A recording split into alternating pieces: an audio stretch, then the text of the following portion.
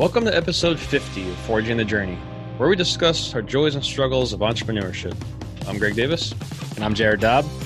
And how are you doing, comrade? I feel like I'm 50 years old. I'm saying that because it's episode 50, but I'm doing all right. What are you up to this week? Oh, man. Well, I was supposed to say, I can't believe we're at episode 50 already. We're halfway to 100, 2 weeks away from doing this for a full year. It's I can't believe that we actually committed to this every week. I think there was maybe only a couple weeks where we didn't do it, but they were the weeks that we had a backup. Yeah, we had backup. Yeah, that's one reason why we try to stay a week behind or ahead, whatever you want to call it. Right. Which came in handy this week too, because apparently you've had as crazy week as me, because it's Thursday now. And I normally do this on Tuesday, so. Yeah, I completely forgot that we had a conference going on. Kirby and I went to a pretty cool conference that, I don't know, have you ever read the book Scaling Up? No. By a gentleman named Verne Harnish. So either way, he's a very smart guy, has a very cool perspective on business, and a very successful businessman. And so we got to listen to him speak about a bunch of stuff, and the best way that I could describe it, and Kirby and I both agreed, it was like drinking through a fire hose at this conference. We were there from, I don't know, probably 8 o'clock in the morning until 4:30 in the evening. And there were a couple different speakers and everything, but it was all centered around business and culture, and then a bunch of different marketing strategies. And I had a couple epiphanies during this thing where I'm like, oh man, that makes so much sense. Why have I not been doing that? But yeah, I totally forgot that we had that. And I think it was like 8 o'clock, and I shot you a text. I was like, crap, I'm not going to be able to jump on today. But that's kind of been how every week has gone, probably the past 3 months. I wake up, it's Monday, I go to bed, I wake up again, it's Friday. And well, to be fair, I was minutes away from texting you and saying that I need to reschedule as well. So yeah, I don't think you felt bad, but I'm going to say you didn't need to feel bad. Well, I really didn't feel bad knowing that we were 1 week ahead, and I knew we could jump on at some point anyway later in the week. So it's just, that's one of the benefits of having a little bit of a cushion with an extra episode. But yeah, I still did feel a little bad because, things have just been going by so fast that I've been dropping the ball in multiple different areas, not out of intention, but just, I just had a couple people message me yesterday of things we talked about a month ago that we needed to follow up and hammer out details with. Yeah. It's tough, man. It's tough to keep your head above the water and making sure you're keeping up with everything. Well, I was half joking last week when we were on with Justin. I said that, that I forget that we have a podcast until Tuesday morning, but that's right. It's pretty dang true. I wish that I could maybe think about this more. We've talked about how we've admittedly not done a great job at promoting and pushing the podcast and being active in the social media groups that we made for this. But it's something this is something we're both passionate about. We wouldn't do it every single week if we weren't. But it's just hard to put 100% into the 25 different things that we do each week. That's been my realization over the last year. I know we've kind of touched on this a lot, but that's why our team has increased so much over the last couple months, because we just came to a realization that, our team all agreed we do want to scale up. We do want to ultimately be a powerhouse in the realm of steel targets and anything, personal defense and training and things like that. So the realization comes pretty quickly as you're moving on that you can only do this for so long alone or with a small team if your goal is to scale it up. Right. You and I've talked about it a million times. If you just wanted to keep it low key, like for you, for example, you've thrown around, you could keep it small and, do the work in your shop and maintain that. At some point, if your goal is, okay, we want to go from this current level up to I'll call quote unquote big businesses, which they're really not. Like you know what they are in the gun industry. The companies you'd look at, they're global. You would consider them large businesses. If you want to go from there to there, it ultimately you have to put people in place, or else guys like you and me are going to literally become insane and be admitted to some hospital somewhere. Yeah. Well, if your goal is to scale up, you can't scale up until you scale up. Right. Literally, figuratively, and literally. Yeah. You have to at some point say, okay, I'm doing this. I'm bringing on more people. Like you can't be a scaled up business until you scale up your business. And that sounds stupid, but it's true. It's true. I mean, yeah. Think about it. The only other opportunity, or the only other option is if you're the sole owner and say you're running your shop alone, or whoever's listening, whatever business you're involved in, if you're doing it alone right now, or maybe you have one partner or just one employee or whatever, the only other option if you're not going to hire is to work more. And at some point you become ineffective because you can only go so fast for so long before you're burnt out. And then you start dropping the ball. And I've been in that seat many times where, I was trying to do way too much stuff with just me. And then you just drop the ball and you'll actually do more harm than good at some point. So it's the journey we're on, though. I mean, it's ultimately trying to make good decisions, and we've been trying to game plan this. But the biggest struggle is the fact that there's so many unknowns in business, and we're trying to predict things, ultimately knowing we don't have complete control over a lot of the different aspects. So that's been the biggest struggle. And I'll give you an example. This past week, we made the determination that it's time to start ordering complete mill runs of our material, which is over 40,000 pounds of steel at one shot. Wow.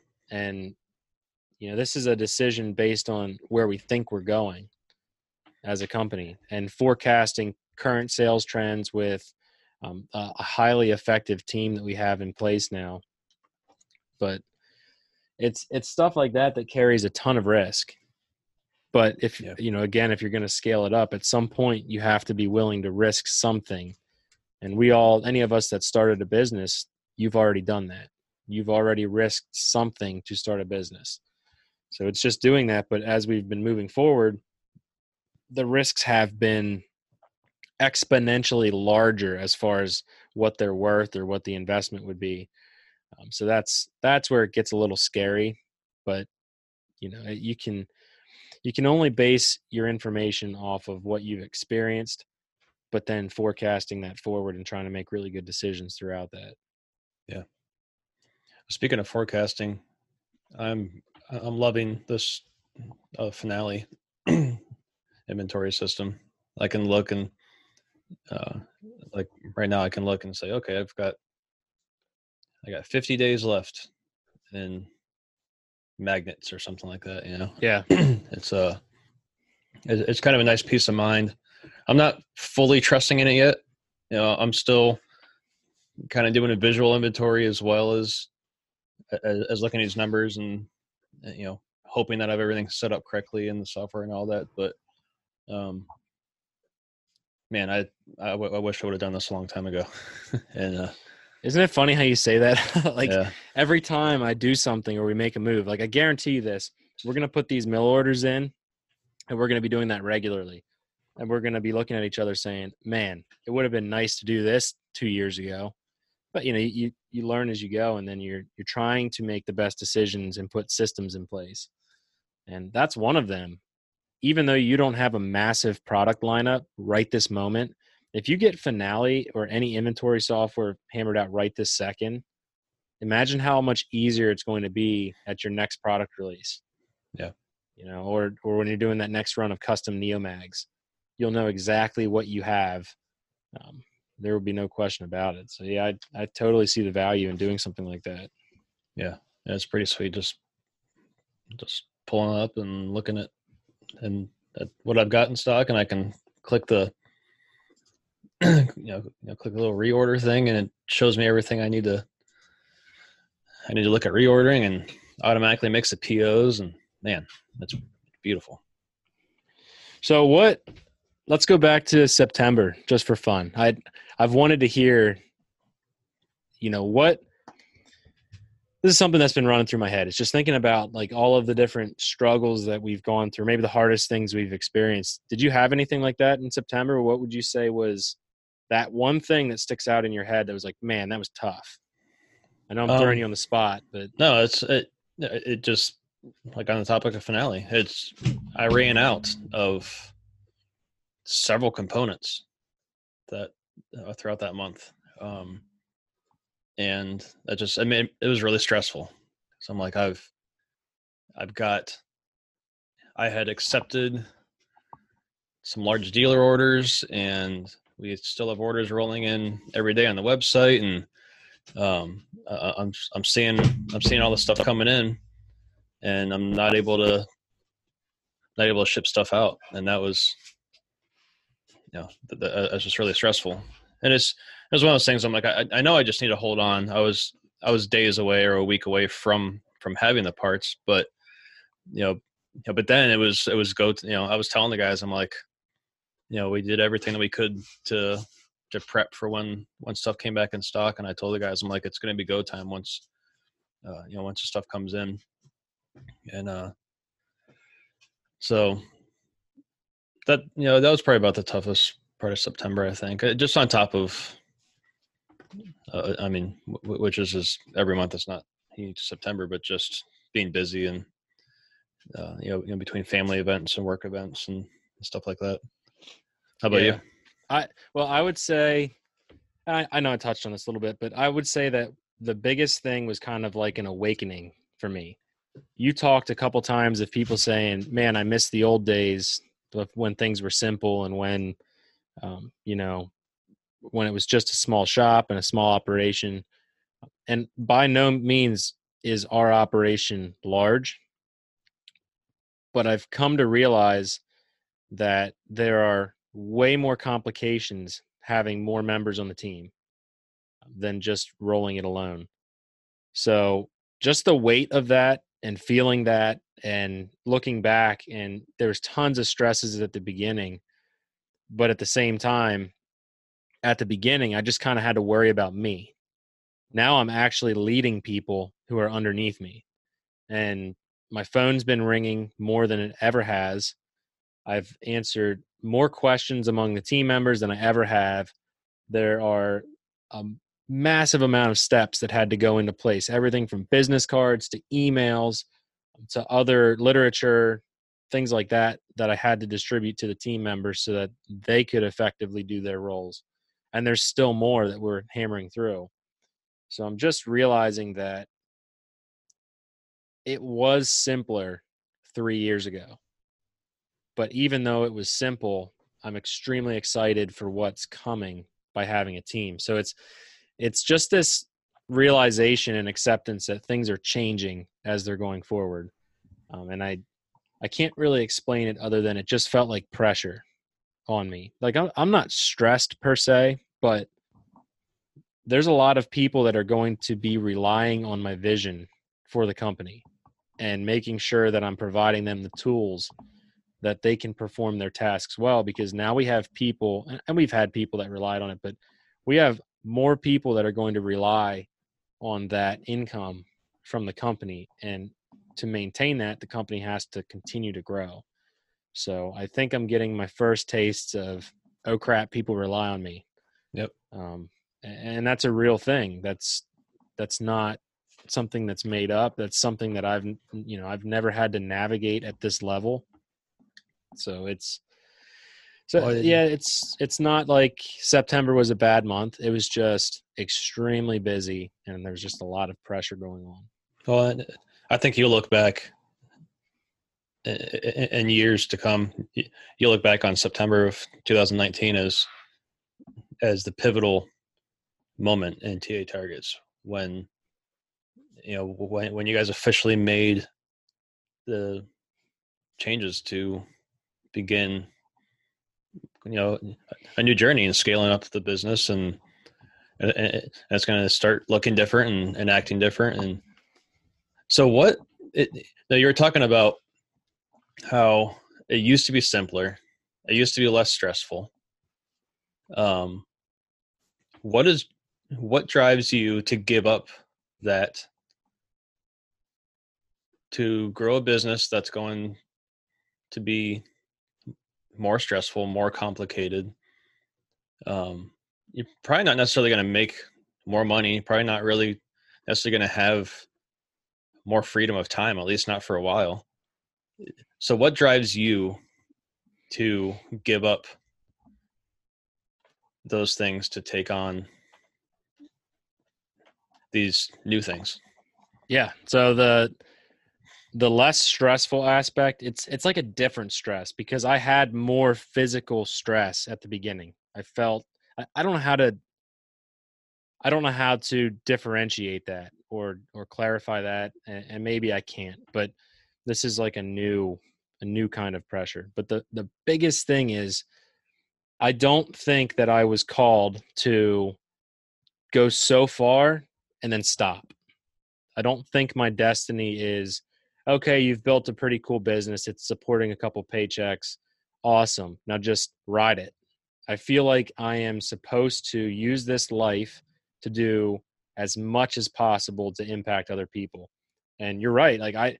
If I was doing this venture for pay, I would have quit a long time ago. And that's something that is so vital for people interested in being an entrepreneur to understand.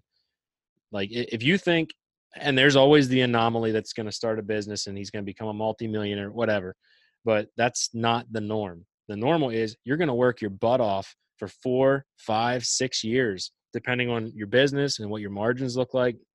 And you may not pay yourself well at all during that period. And that's just something so vital for people to understand. But the biggest thing is I want to take care of people on our team. And I want to see our team flourish. I want to see people wanting to be part of this team. And then I want to take care of them really well. I want to offer them opportunities that they can grow, that they can be pivotal members of our team, and then impact the industry. Because I look at the steel target industry and it is so dry and dead. It's depressing. For the last 20 years, I'll say, there really hasn't been innovation in any way, shape, or form. And so then I look at things like who are the biggest players in this industry, and I know who they are, and I know what their weaknesses are. I also know what they do yearly for revenue. So I see that there's this huge gap between us and them. And then I look at it and I'm like, okay, if I was a company that could employ 50 people, 60 people, 70 people, number one, I'm impacting every one of those people. If I can do my job correctly and care about them, I can offer them opportunities for growth that they may not experience anywhere else. And then obviously there's a component that I want to scale up my business because at some point I would love to make more money than what I'm doing now. To me, that's an afterthought because I know that if we do business well, we track income and expenses well, and we're doing things honestly, that stuff will come later. But I do want to take care of my family.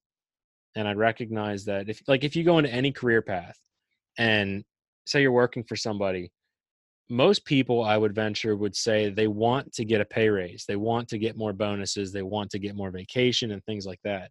Now you're the business owner. The only way to make that happen for yourself is to scale up that business over time. So I'm looking at it from a million different fronts, but the biggest thing is above all of that, I know I get one chance to have a huge impact in this world. And I feel like my business is one of the biggest ways that I can do that. So I feel like if I stop and I don't pursue this as far as possible, I'm literally throwing away part of my story that other people are going to tell in 100 years. My kids will tell their kids about what did my grandfather do 50 years ago. And I want to make sure that I'm doing things that leave a legacy for my family and whatever amount of generations come next. So that was long-winded, but it's it's great like answer. It's like burning. Like I can't explain it, but it is literally burning inside of me that there's just so much that needs to happen, that I get so pumped up when I think about it. Like that's the biggest thing. Like if I felt like I was forcing myself to do this, I probably wouldn't do it. We'd say, okay, here's the goal. We're going to hit that level and maintain it. But at the same time too, think about it this way. If your employees want to grow, the business has to grow. At some point, you're going to hit a cap with your overhead where you can't afford to pay them more. You can't afford more vacation. You can't afford a higher paycheck. If they get sick, it's going to be harder for you to help them. So that's the other thing is I want to provide security for the people that signed on to our team and said, we believe in you, we believe in the product and the mission, and we're going to put everything into it. Yeah. So some of it's security, some of it's just legacy. But, I think part of it too is, I think for me, I had something inside of me that I didn't even know about, 4 years ago, going on 5 years ago.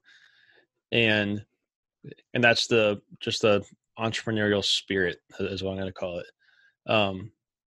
When I first came up with the Neomag, that first 6 months to a year, I got multiple offers from larger companies to purchase the design of the Neomag from me. And without even really thinking, I just said no. And I had multiple people ask me what my plan is with it going forward. And the only thing I knew that I would tell them then is like, oh, I kind of I want to see what I can do with this. And I think now I would tell people, I feel like I can explain that better now of what I was feeling back then is that I've fallen in love with the experience of owning and growing a business. I don't do this for the money. I don't do this. I don't necessarily I don't at this point. I don't care about having more time because heck, I don't. I had more time when I was working for someone else. right. I'm not doing this for freedom of money, freedom of time. I'm hoping that those things come later, but I don't see those things coming for a long time. But it's I've got this drive inside of me to work really hard at this and grow it and make it successful. I think if for some reason the business failed or something like that, or I would be more heartbroken at failing at the business than I would be heartbroken at like not making money or something, or more heartbroken that the business failed than I would be at having to go and work for someone else again or something like that. I think I've just grown this passion for the business and just working so hard at making it better and bigger. I've got a picture in my head of where I would like to see the business grow to.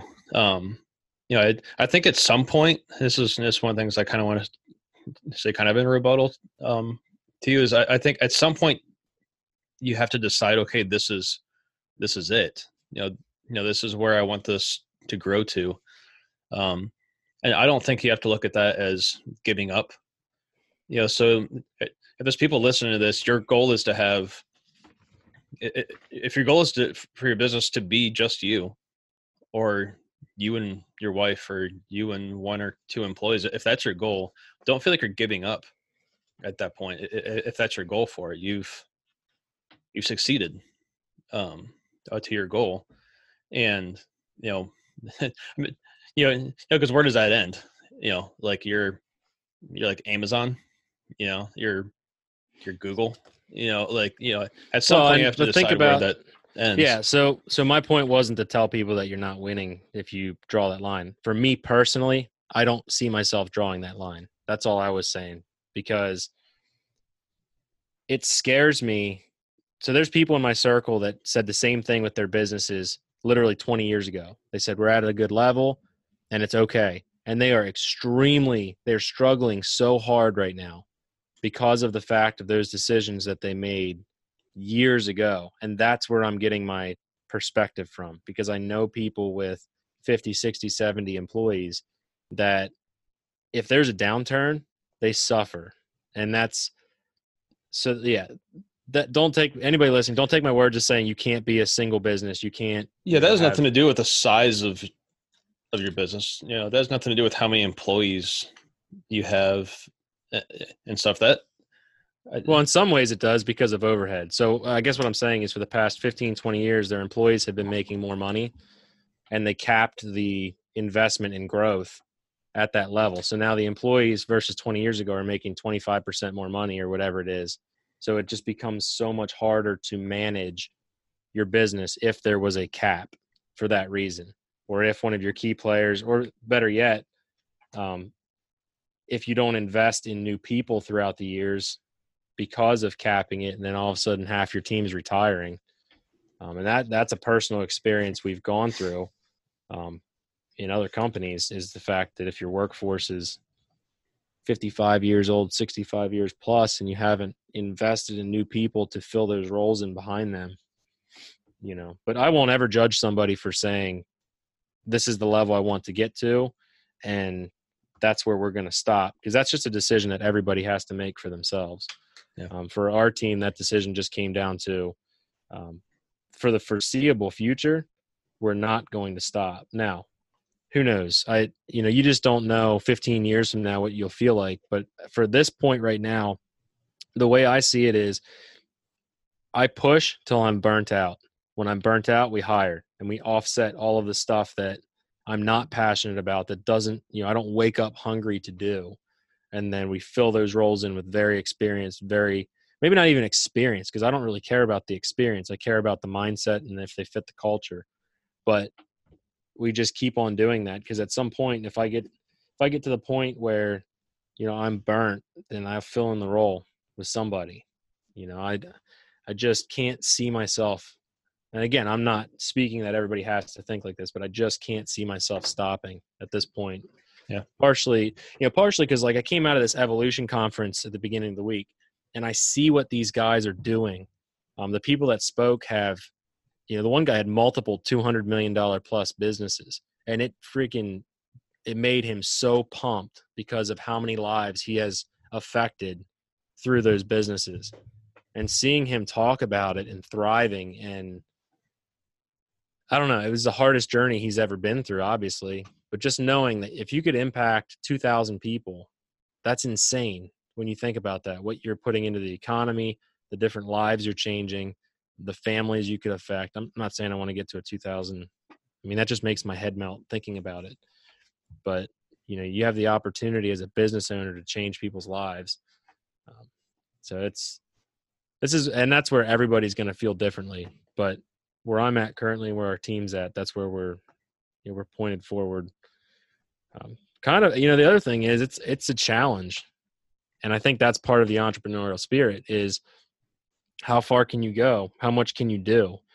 You see professional BMX riders or motocross guys, the next thing they want to do is what's the biggest jump? What's the craziest trick? What can I do as a human? So there's that drive that I think is present in anyone who is or would call themselves an entrepreneur. Yeah. The only downside that I see to this, and I was thinking about this, I was actually talking to my wife about it last night, is the downside of doing this is I don't think I could work for anybody ever again. I worry about that too. Because it's like I have plans in place, and I've been working on skills and different things and building networks so that if that black swan event happens and my business does fail in some way, shape, or form, which happens and can happen by no wrong act of your own, what would I do? And I look back to the days when I was a draftsman, and I feel like part of my soul gets ripped out thinking about punching back in and sitting down and doing what I used to do. I would obviously do anything for my family to keep them secure and fed and warm and clothed, but that would be extremely difficult. Yeah. I don't know what I would do, honestly. No, but I also think I would be more understanding and sympathetic than ever with the owner of the business that I worked with. Right. I would be, As long as they weren't complete jerks. yeah, exactly. But even if they were jerks, it would depend on what they're being jerks about. I might completely understand why they're being jerks about it now, whereas before I didn't get it. I bet you would be a very vital role to the team because you understand things like cost. Yeah. You understand what employees cost. You understand it doesn't stop at the paycheck. Running equipment, balancing the overhead expenses, getting payments from customers. Yeah, it would be weird going back into a business, working for somebody. But that's the only thing that I've come to not the only, I'm sure there's other stuff, but it's just become very clear to me that, if TA targets something bad would happen, I'd pick up my camera and run. I'd try to figure out what can I do with my passions. So at least if I had to work for somebody else, I would be doing the things that I love would be at least my goal. Me and Dusty were talking I think it was last week. I asked him, like, what would your long-term goals for your job duties be here? Like, I want to know what he wants to, he spends most of his time building Neomags, which is not the most fun thing to do a lot, which is one of the reasons why I take him to SHOT Show and the NRA. And we just went to a training course this last weekend. And in fact, he went a couple weeks ago to a training event. I wasn't able to go, but I gave him the ammo. I'm like, here, take ammo and go. I want to, for what he does that I know he doesn't necessarily enjoy, but makes the business run. I really try to offset with things that I know he enjoys and stuff. And so, but one of the things that we were both talking about that we both really enjoy, and especially after this past weekend of going training, we just enjoy that's kind of that social aspect that we enjoy the people, and I wouldn't say that I won't say that I'm introverted, but I won't say that I'm super extroverted either. I'm kind of right in the middle. But it just, we enjoy going and getting to know people, our customers, seeing our customers using our stuff in action, supporting them, encouraging them. And that was one of the things we really got to experience this past weekend. So we went to a vehicle dynamics course with Point One Tactics back in the spring, and the group that was there, we kind of just ended up with this perfect storm of a class where everyone. I mean, there was 3 or 4 women in the class. There's some old, there's some older people in class. Unfortunately, I was one at 37 going on 38. I was one of the oldest people in the class, but there was a guy and his wife there. They're in their 50s, and all the way down to college age kids in this class. So there's this wide variety of ages and sexes and stuff. But everyone just got along so well. Everyone was so encouraging. Everyone was excited to be there.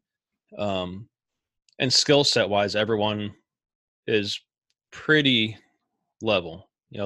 Everyone was safe and stuff. So after the first class we came, he decided to do a vehicle dynamics 2. And so that's what we went to this past weekend. And me and Dusty were just as excited to go down and see the people again as we were to train and shoot and stuff.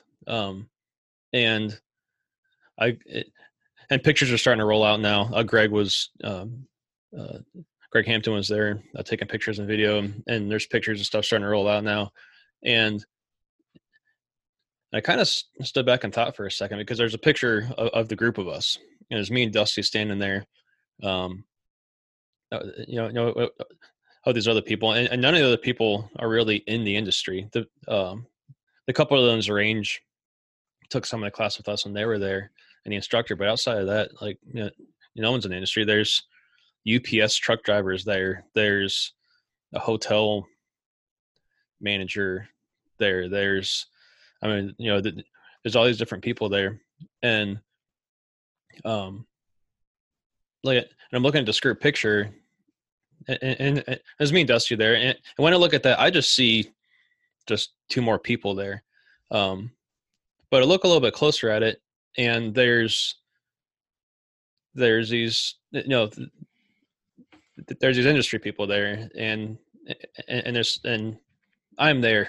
I'm trying to say this without making it sound like I'm like tooting horns or anything like that, because I'm. Oh, don't worry, I'll make fun of you if you sound like that. Because I'm not, but I guess what I'm trying to get to is I'm looking at the picture and I'm like, I can't think really of too many other gun industry owners who go and train with other people, and who are out there getting dirty with their customers and friends. And that's just something, I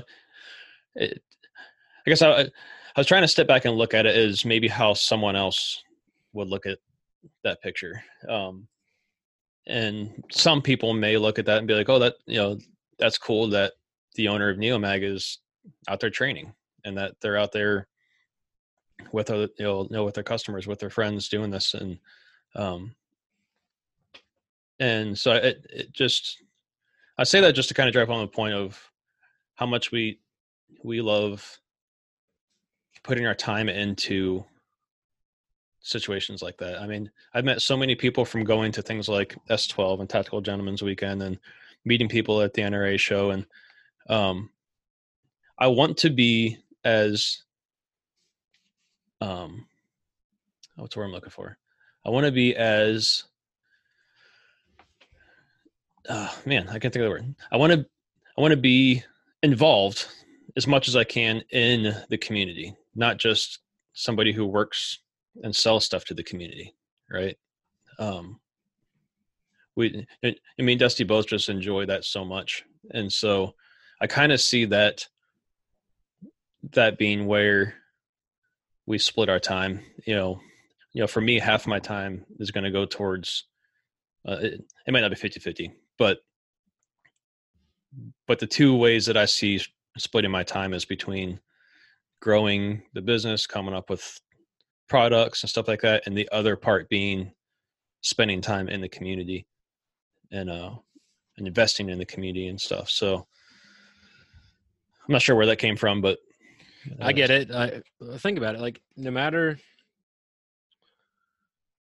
I guess the best way to say this is, we have a pretty large following. So no matter how you look at it, too, eyes are on us as business owners, leaders, a brand, which is a good thing. But when you have the opportunity to interact with people that look up to you, follow you, believe in you, support you, it is incredible when you get to meet those people, talk to them. And I really like it because it really shows people that, I'm just a regular dude. You're just a regular dude. Like, the only thing different about us than a lot of people is we just took a big risk and pursued something we loved. But at the end of the day, we have families, we have fears, we have problems, we succeed sometimes, we fail a lot. And it's cool when you get to interact with people and share those stories, but then ultimately also learn more about their story, because that really fires me up when people message me or I meet them in person and they tell me that our products have changed how they train, or that the Steel Targets made shooting really fun for them, and because of that they train more. That's kind of stuff that it shows that you're having an impact in the community, not just saying, hey, buy this cool product because I want you to.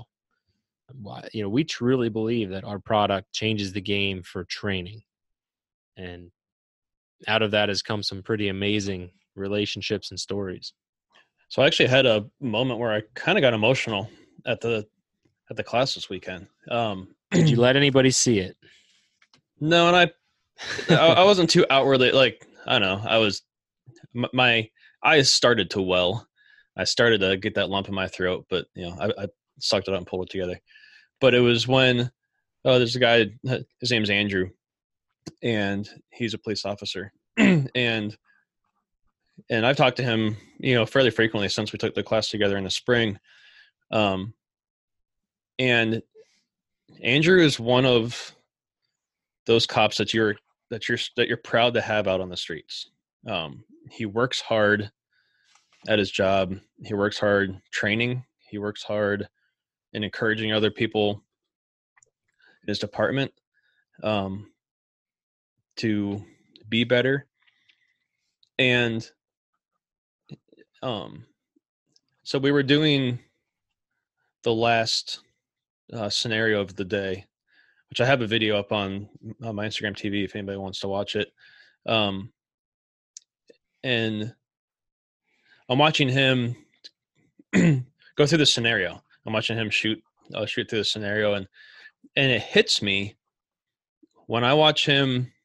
He's kind of at the end of his run, and he pulls a sling off his rifle and a sentry strap. No, he was using a sentry strap. He pulls a sling off. He throws it over his neck and continues to shoot and stuff.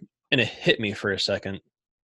I'm standing there watching somebody who runs towards gunfire. This is a guy, if you're in trouble, he's going to be the superhero in this story. He's going to run towards whatever it is that's trying to hurt you to save you. And watching him go through this and with intensity and with purpose, and he killed the course of fire. And using our product as part of it, and it really hit me for a second there. I'm like, man, we're doing something here, and we're making cool products. We're making innovative products, but that's like part of my mission statement. I said, we bring real innovation, quality, and service to real people. And that last thing, that real people, I understand it, obviously, but seeing it in action, just really kind of drove home how cool it is getting to do what we do. And like for you guys get to send steel to these police ranges, and you're helping these people train to potentially save not only their own lives, but somebody else's innocent lives as well. And it just really kind of drove home just how amazing of an opportunity that we've got in what we do. And that's why I just love going. That's why I love getting out and being part of that community, and not just selling stuff to it. Right. Yeah, no, I get it.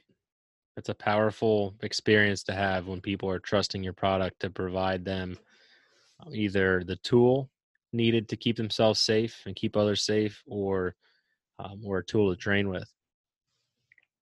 And Yep. that's bigger picture stuff. I mean, that's why, I've said it a million times, like, to me, doing this is not about, oh, I need to make a ton more money right now.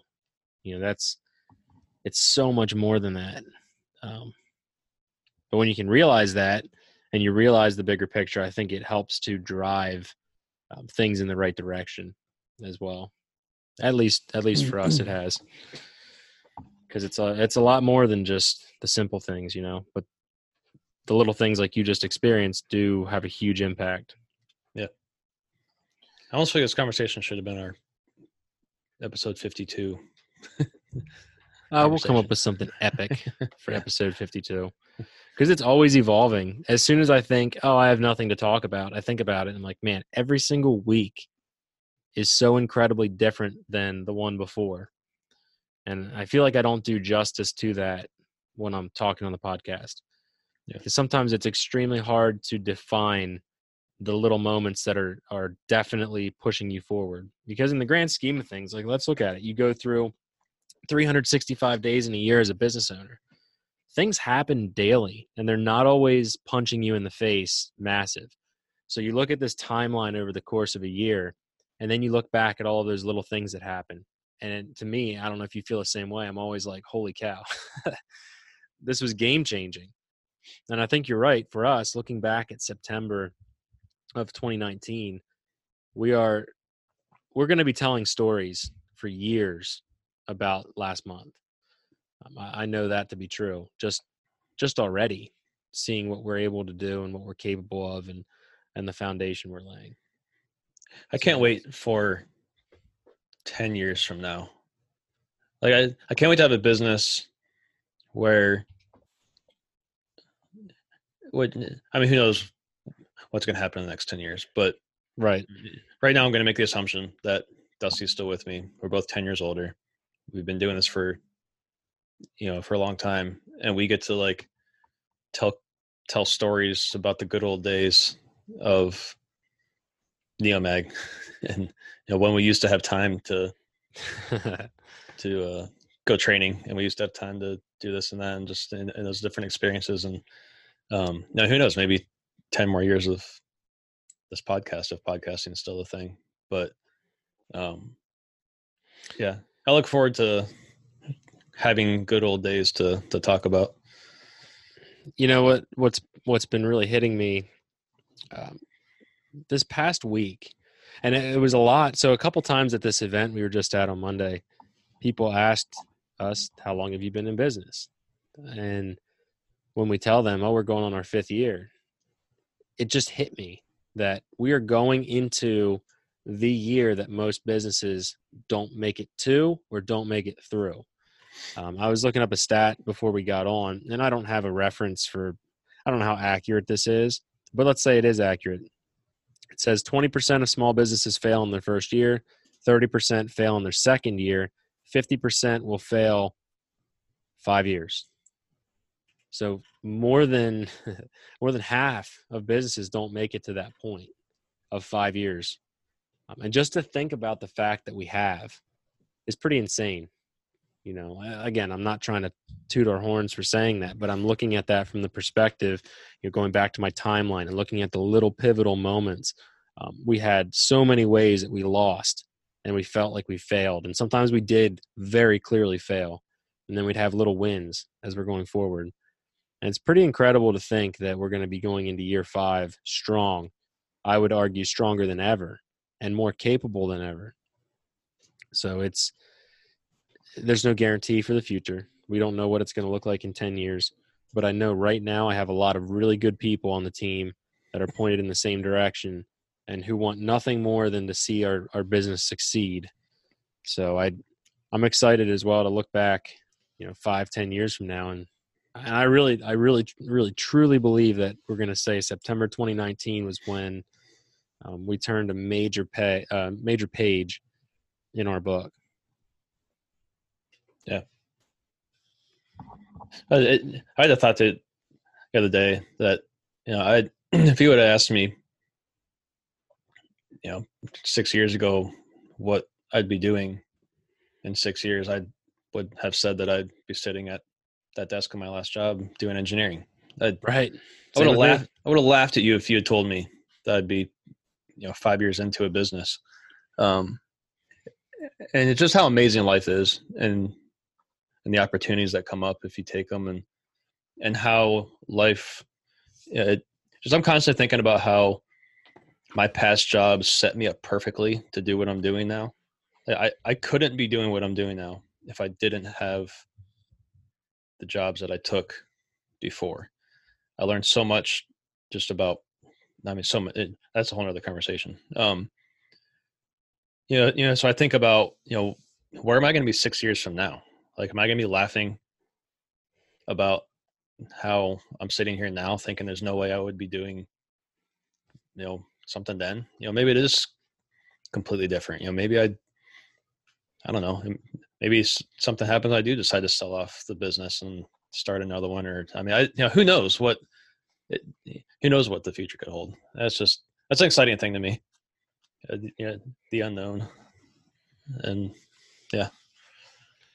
Yeah, I look back and I've realized at my previous jobs doing, just being a draftsman, being told what to do, how depressed I was and how I did not feel like I was reaching potential, but at the time did not know that I felt that. As weird as that seems, I feel like a lot of people experience that same reality that, they may feel like they're unapplied or they're not reaching their potential, but not even consciously realizing that, just having pressure or stress in their life that surrounds that fact.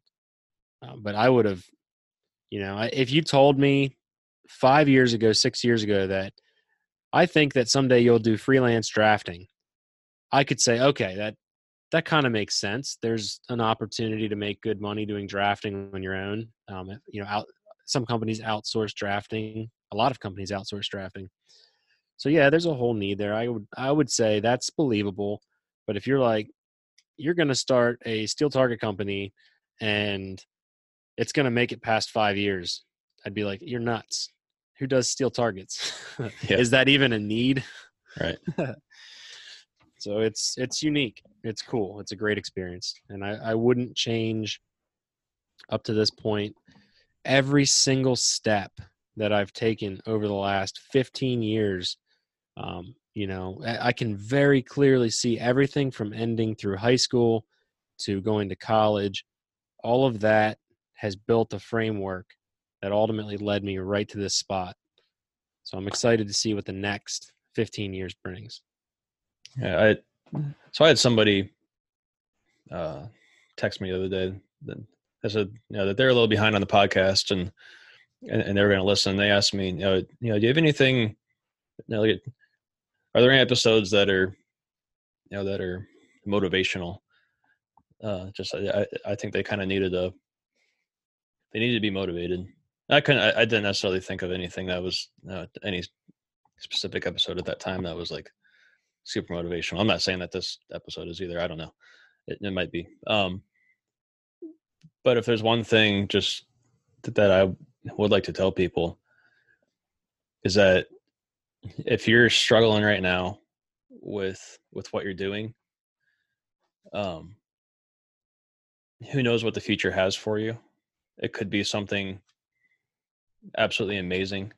And maybe what you're doing right now that you hate could be the exact thing that you need to do that amazing thing in the future. Because that's exactly what it was for me. And that's exactly what it was for Jared. Exactly. Yeah, I couldn't agree more. That experience that I had, I hated doing project management for the one business I was at.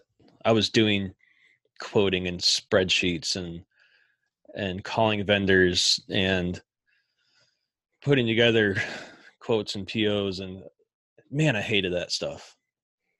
But that's what mostly my job right now. Yeah, a lot of it is doing those things. But you know what?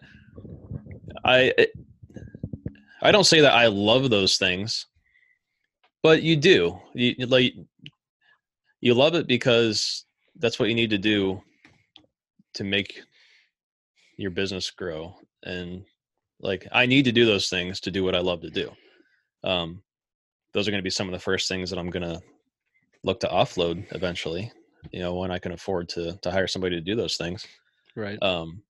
But if I didn't learn how to do those things a decade ago, I would have had no idea how to get my business going.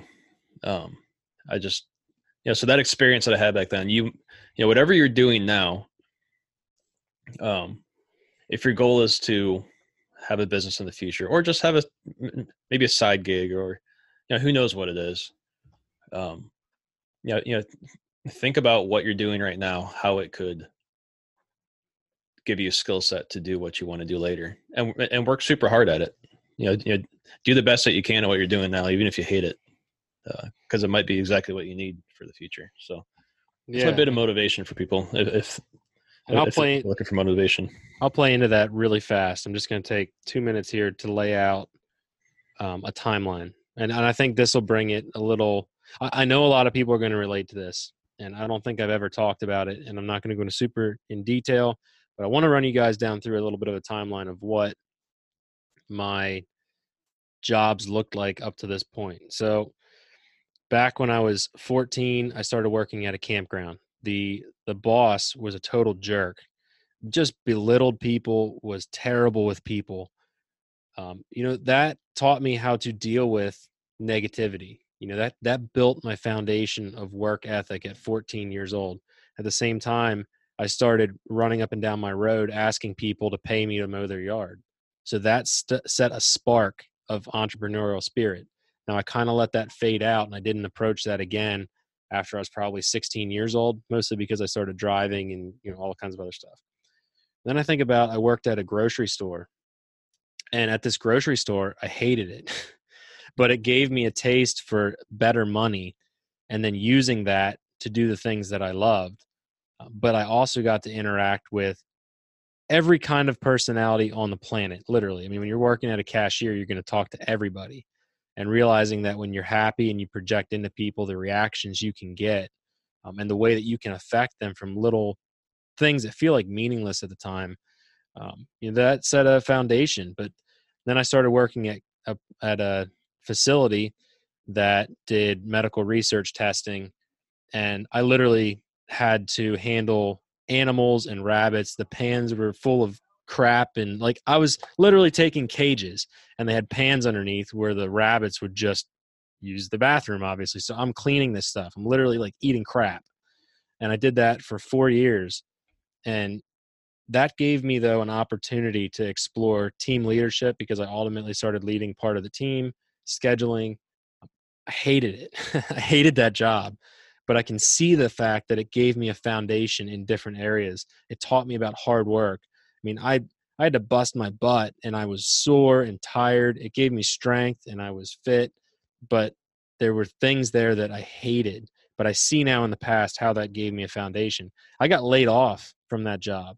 That was my first experience and my last experience where I was ever fired. The economy was going bad, and they were laying people off, and here I was, the part-time dude, and I got canned. So I got to experience what that's like. And as a boss, as a leader, that hits me hard in my heart. Like I feel that at some point, there's probably going to be a point where we have to let somebody go. And that memory from back then still rings fresh to this day. And when I got laid off, I started working for a car wash.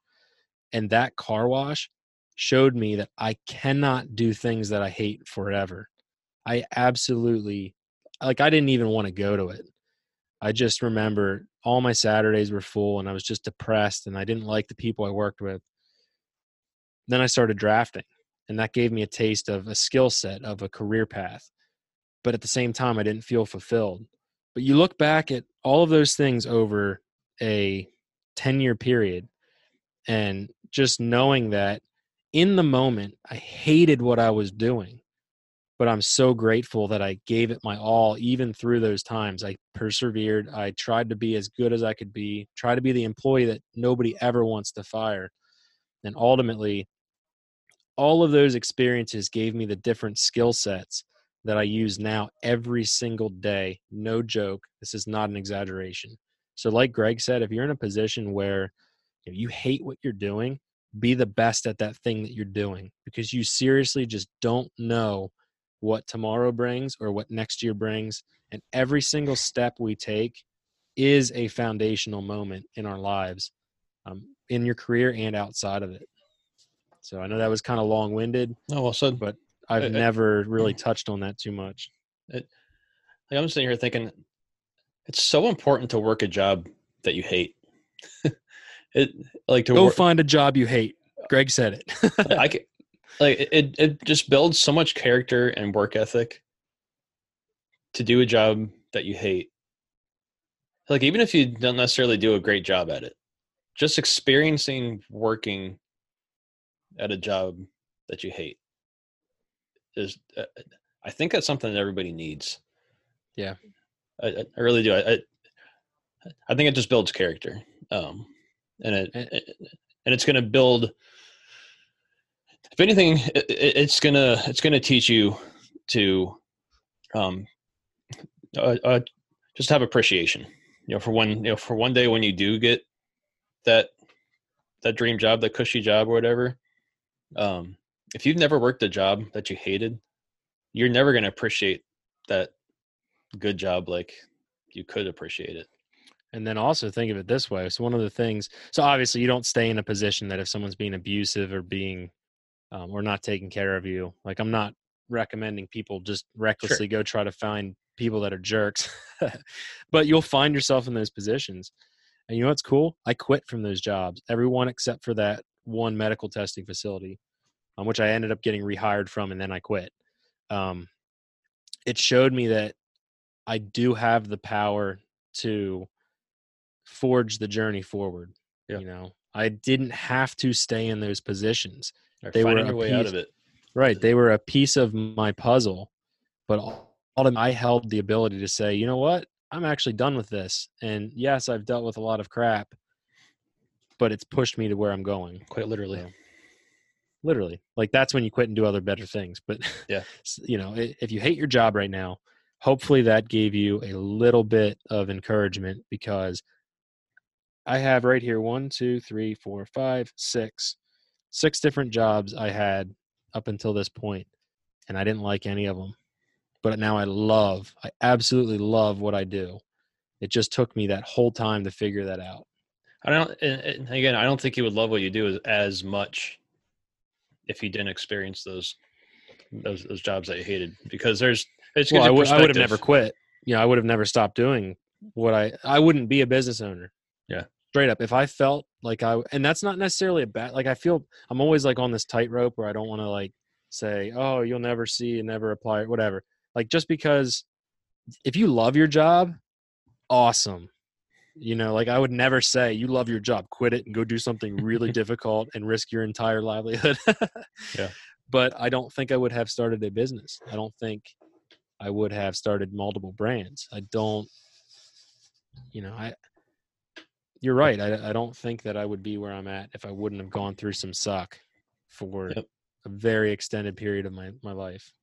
I can't wait to make my kids get a job baling hay or, you know, mowing lawns in 100-degree weather. Hey, we can't raise brats. We can't raise brats who think they're entitled to own businesses, because I'm not willing to do that. I mean, they're going to work for me, but I'm going to give them the stuff that eventually they're going to, you know, right now they're excited to do anything I give them to do, but eventually that'll wear off.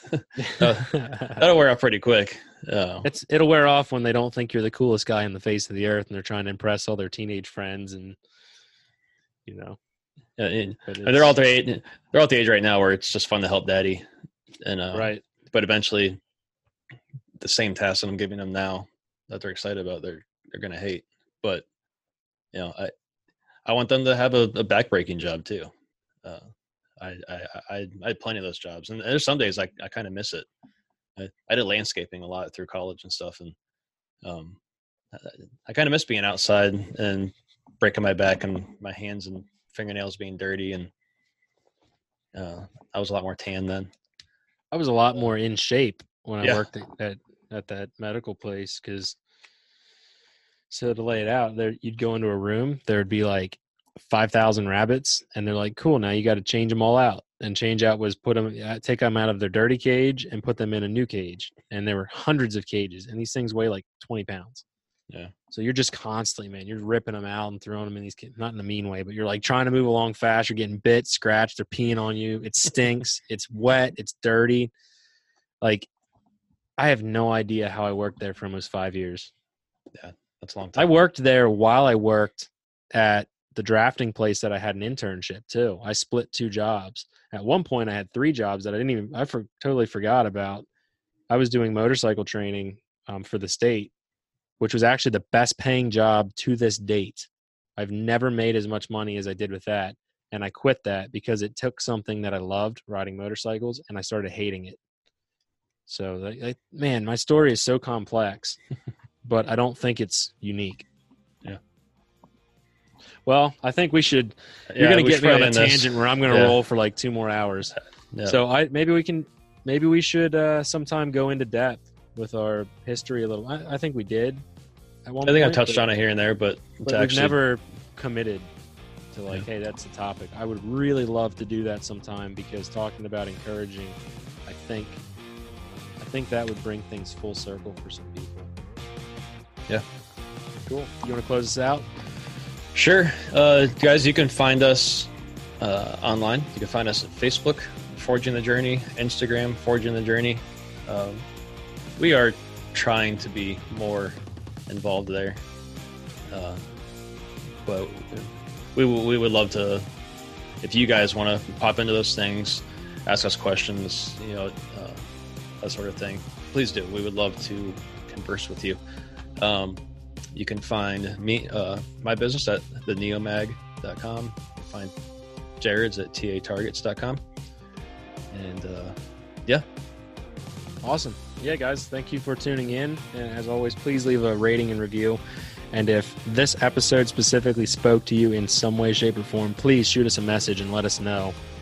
That way we know we're not just shooting words in the thin air. But we appreciate you guys. And we'll catch up with you again next week, episode 51. All right. You have a good one, man. Awesome. Take care of you too.